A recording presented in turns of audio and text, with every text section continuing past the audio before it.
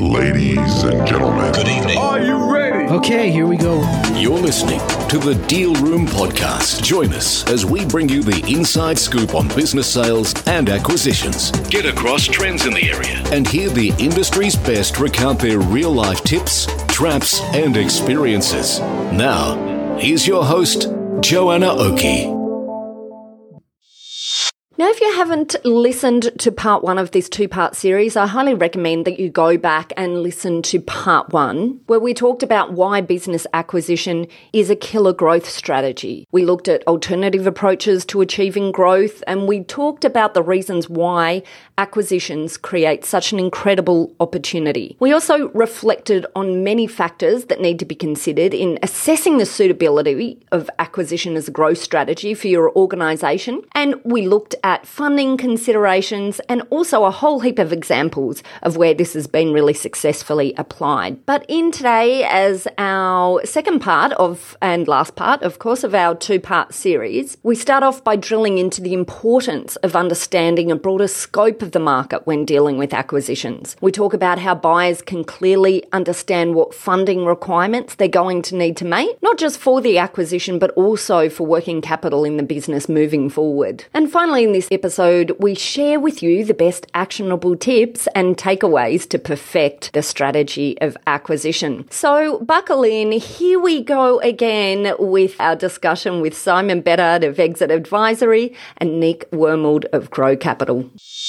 Well, and we've talked a bit about the medical and allied health space, but what other industries do you think are ripe at the moment for this? I've just got to throw in there one thing that I've seen recently work amazingly well is gym businesses. I see a lot of small businesses now branching out and purchasing multiple gym businesses and taking advantage of the economies of scale, taking advantage of being able to get a more experienced and expensive management team because they're across a number of businesses now, not just one business, take advantage of shared marketing costs and insights. I mean, there's just so many elements and you know, some of the guys we've been working with, this has just been a license to print money, you know, like it's really clever if you can work out how to make acquisitions work in this way. So what other industries are you guys seeing? I'm seeing quite a lot, actually. I've seen anything from, you know, furniture. I've seen engineering companies.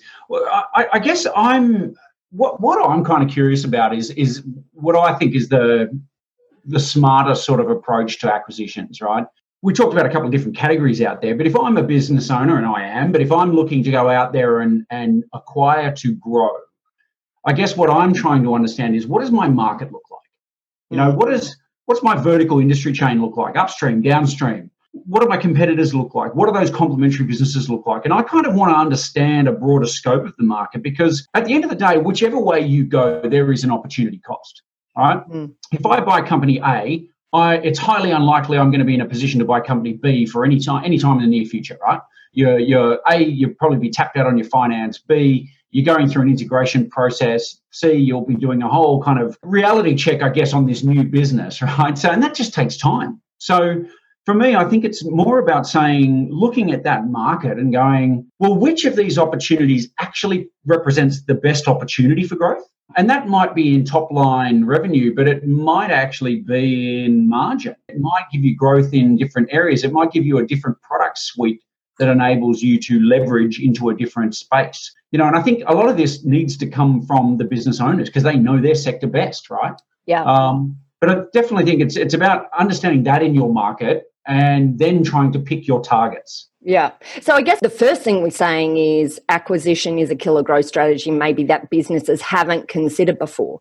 But now you've got it in your mind that you understand there's some opportunity.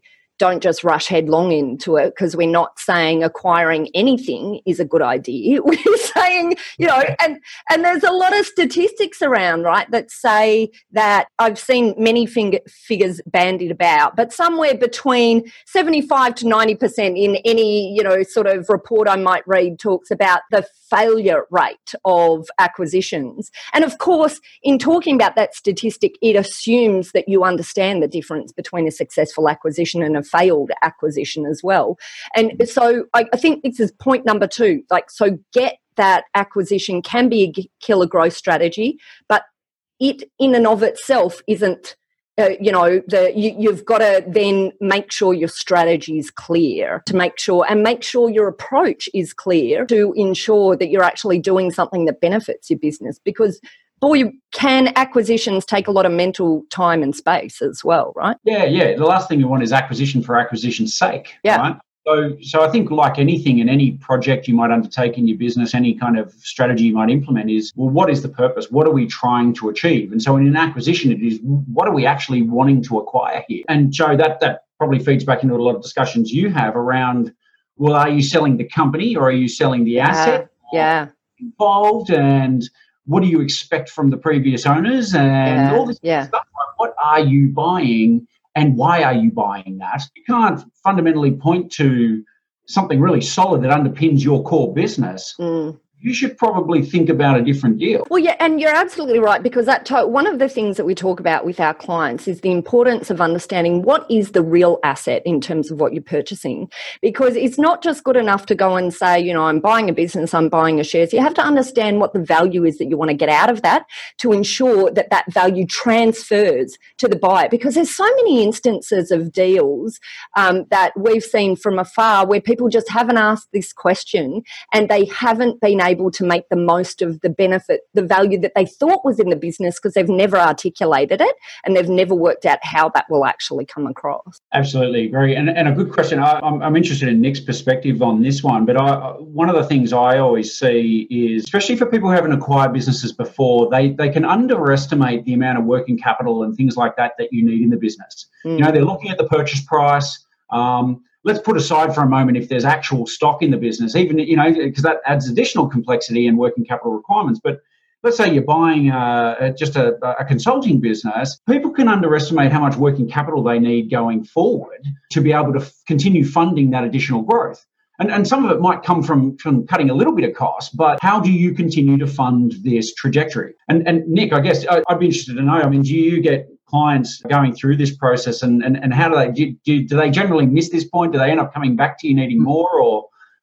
Yeah, look, it's a good point. Going back to my example of the manufacturer, so he wasn't purchasing EBIT or net profit. He was purchasing staff, equipment, and contracts.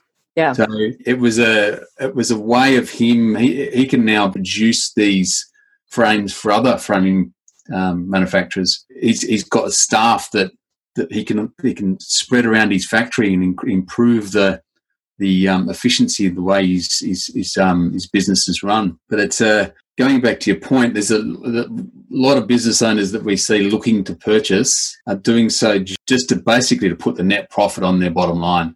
So they just want to take that what they see as a profit and loss statement and increase the amount of profit that they've got in their business. And it's almost like a blinkered approach.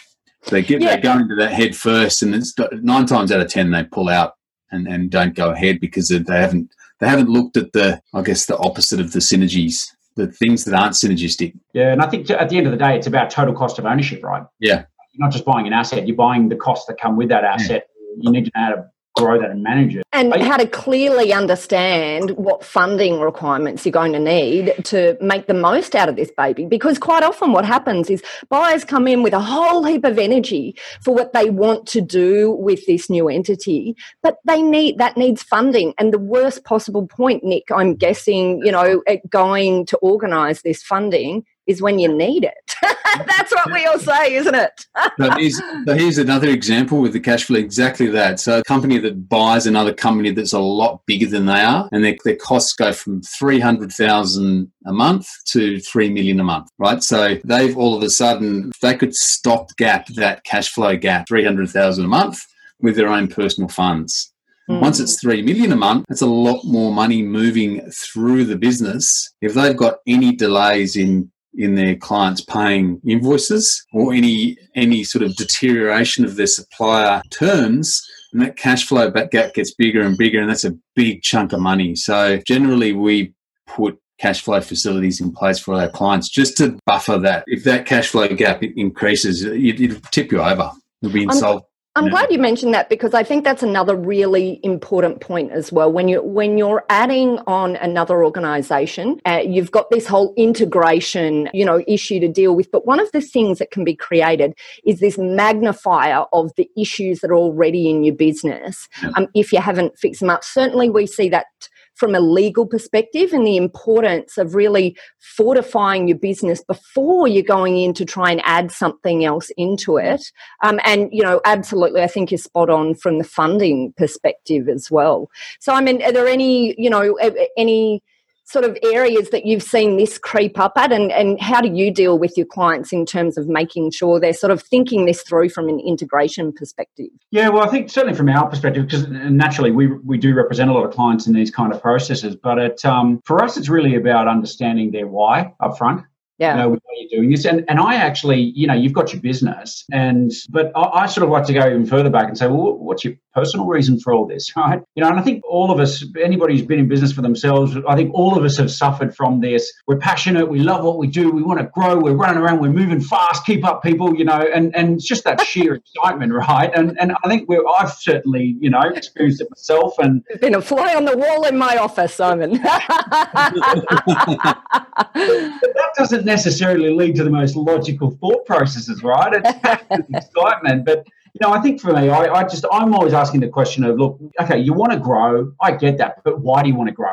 What's important to you? Where are you going with this? They say when things grow without a purpose, that's actually called cancer as well, right? It's like a really bad thing. And I've seen examples where people have gone from lovely businesses turning over 4 or 5 million. They've grown it up to 10, 12, and more, only to realise that they were making roughly the same money, but now they've got all these staff and they were no longer doing the work they enjoyed, and literally scaled it back down again to have a lifestyle business that they love. And it took all of that journey and all of that heartache and pain and effort and risk, frankly, for them to realise what they wanted in the first place. So I think you can sort of shortcut that a little bit by just do a bit of soul searching, talk to your family, talk to people who love you and care about you and don't mind telling you, that you're off the wall, and, you get that perspective, because it's much cheaper to take that on the chin and hear it up front and then make decisions than it is to go through all that. I know, but that doesn't make for an entrepreneur, though, does it, Simon? Really? Boring podcast material too. I love it. Okay, guys, this has been fabulous. I think we should do a run around now. Are there any passing thoughts, leaving tips to leave our audience with? And I think here we should talk about the fact that we think this is so important for business that we've put together a webinar that will be opening up to all of you, our listeners. And if you are listening to this in the future and you've missed the webinar, don't worry, we'll find a way to deliver it to you as well. If you're interested to find out about how to nail the strategy of acquisition, then check out our podcast notes, and the show notes here and also over on our website at www.thedealroompodcast.com, where we'll have a link straight through to where you can register for this webinar. So, all right, guys, what's your leaving thoughts and tips for our listeners out there? Simon? All right, look, I've got 2 little things for you. One, acquisitions, it's not just for the big boys. You stole my thunder. Stop it. I'll let you continue. Off you go, Simon. Acquisitions for small companies can be an enormously powerful way to grow your business, enormously powerful. And the second point I'd make to it is just understand the process of it, because it can feel like a full-time job. So if you're going to try to do it all yourself, and that's fine if you feel you have the competence and confidence and time and all those things, but it takes a lot of time and a lot of effort. And frankly, when you're in the middle of a deal and it's your money on the line and things like that, it can get a bit emotional for you. Yeah. And so if you're not confident you can navigate that on your own, get some help. Yeah.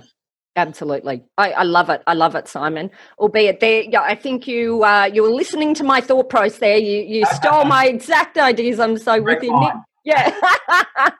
Nick, what about you? What's your passing thoughts for our listeners? Yeah, Simon, you've nailed it. That's it. So done.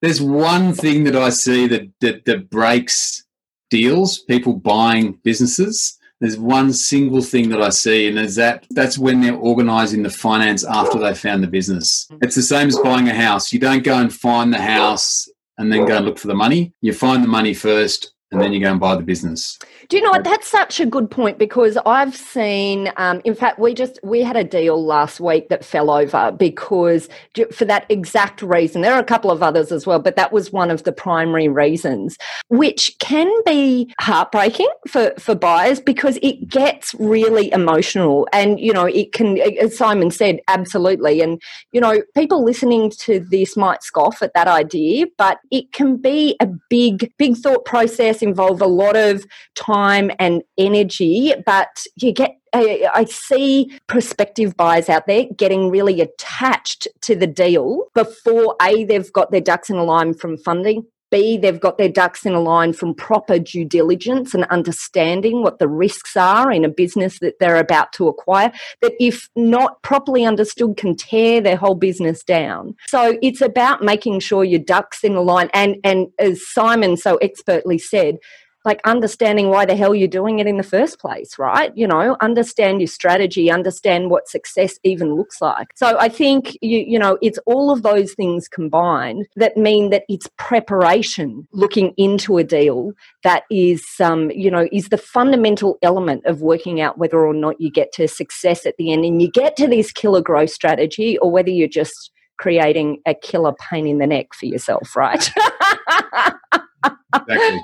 Oh, guys, this has been fabulous. I tell you what, I'm looking forward to a webinar with both of you. This is going to be exciting stuff. And on the webinar, you know, we'll be providing a lot of information about how, if you're looking at acquisition as a growth strategy, how you can turn that into a success, but also how you can understand strategy and make it work for you rather than against you. So I'm looking forward to it, guys. Thanks, Joe. Absolutely. Thanks, Joe.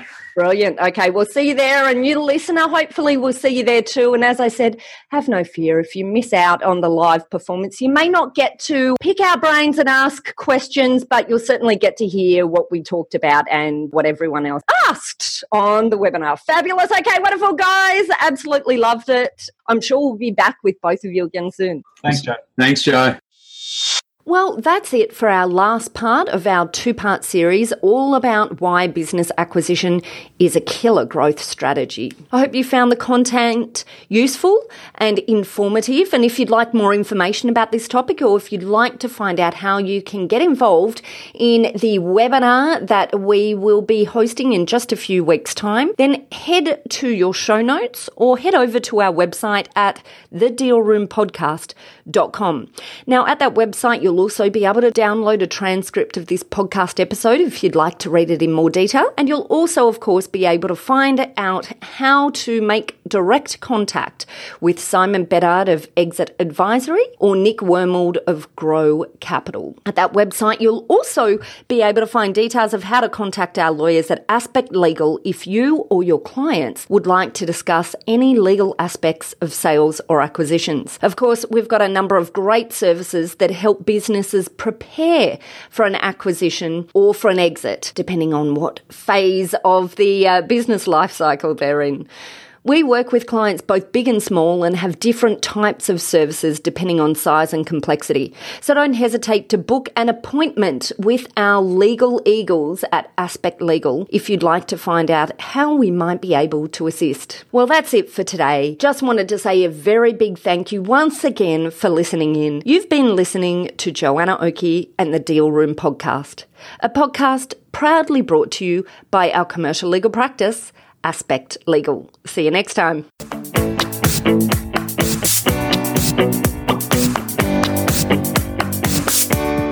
Many SMEs spent years or even decades trudging the path of the slow slog of organic growth without understanding the powerful opportunities available from a merger or acquisition that can deliver years of growth in a single signature. At Aspect Legal, we have joined forces with Simon Bedard, the founder and CEO of Exit Advisory, and Nick Wormald, the managing director of Grow Capital, to provide an insight into the secret sauce of why acquisitions can be such a killer killer growth move. Now, in this webinar all about nailing the strategy of growth through acquisition, we break down the considerations needed to plan your high growth strategy around an acquisition. So if you think acquisition might be a really useful growth strategy for your organization, then simply head to the show notes for this episode of the podcast, and you will see a link straight through to the registration page for this event, Nailing the Strategy of Growth Through Acquisition. And fear not, if you have missed the live webinar, don't worry, we'll also have a link through to you to be able to register to get access to a recording of the webinar. So once again, you can find that link in the show notes to this podcast or over on our website, www.thedealroompodcast.com, and look for this podcast episode under the title of Why Acquisition is a Killer Growth Strategy. And you'll find this episode and a link straight through to either the live webinar that you can register for or the webinar recording if, as I said, you missed the live event. We really hope to be able to see you at the webinar. Ladies and gentlemen. That will conclude this evening's entertainment. Thanks for listening to the Deal Room Podcast. To find out more about this episode and other episodes in the series, check out the show notes or head over to our website at thedealroompodcast.com.au.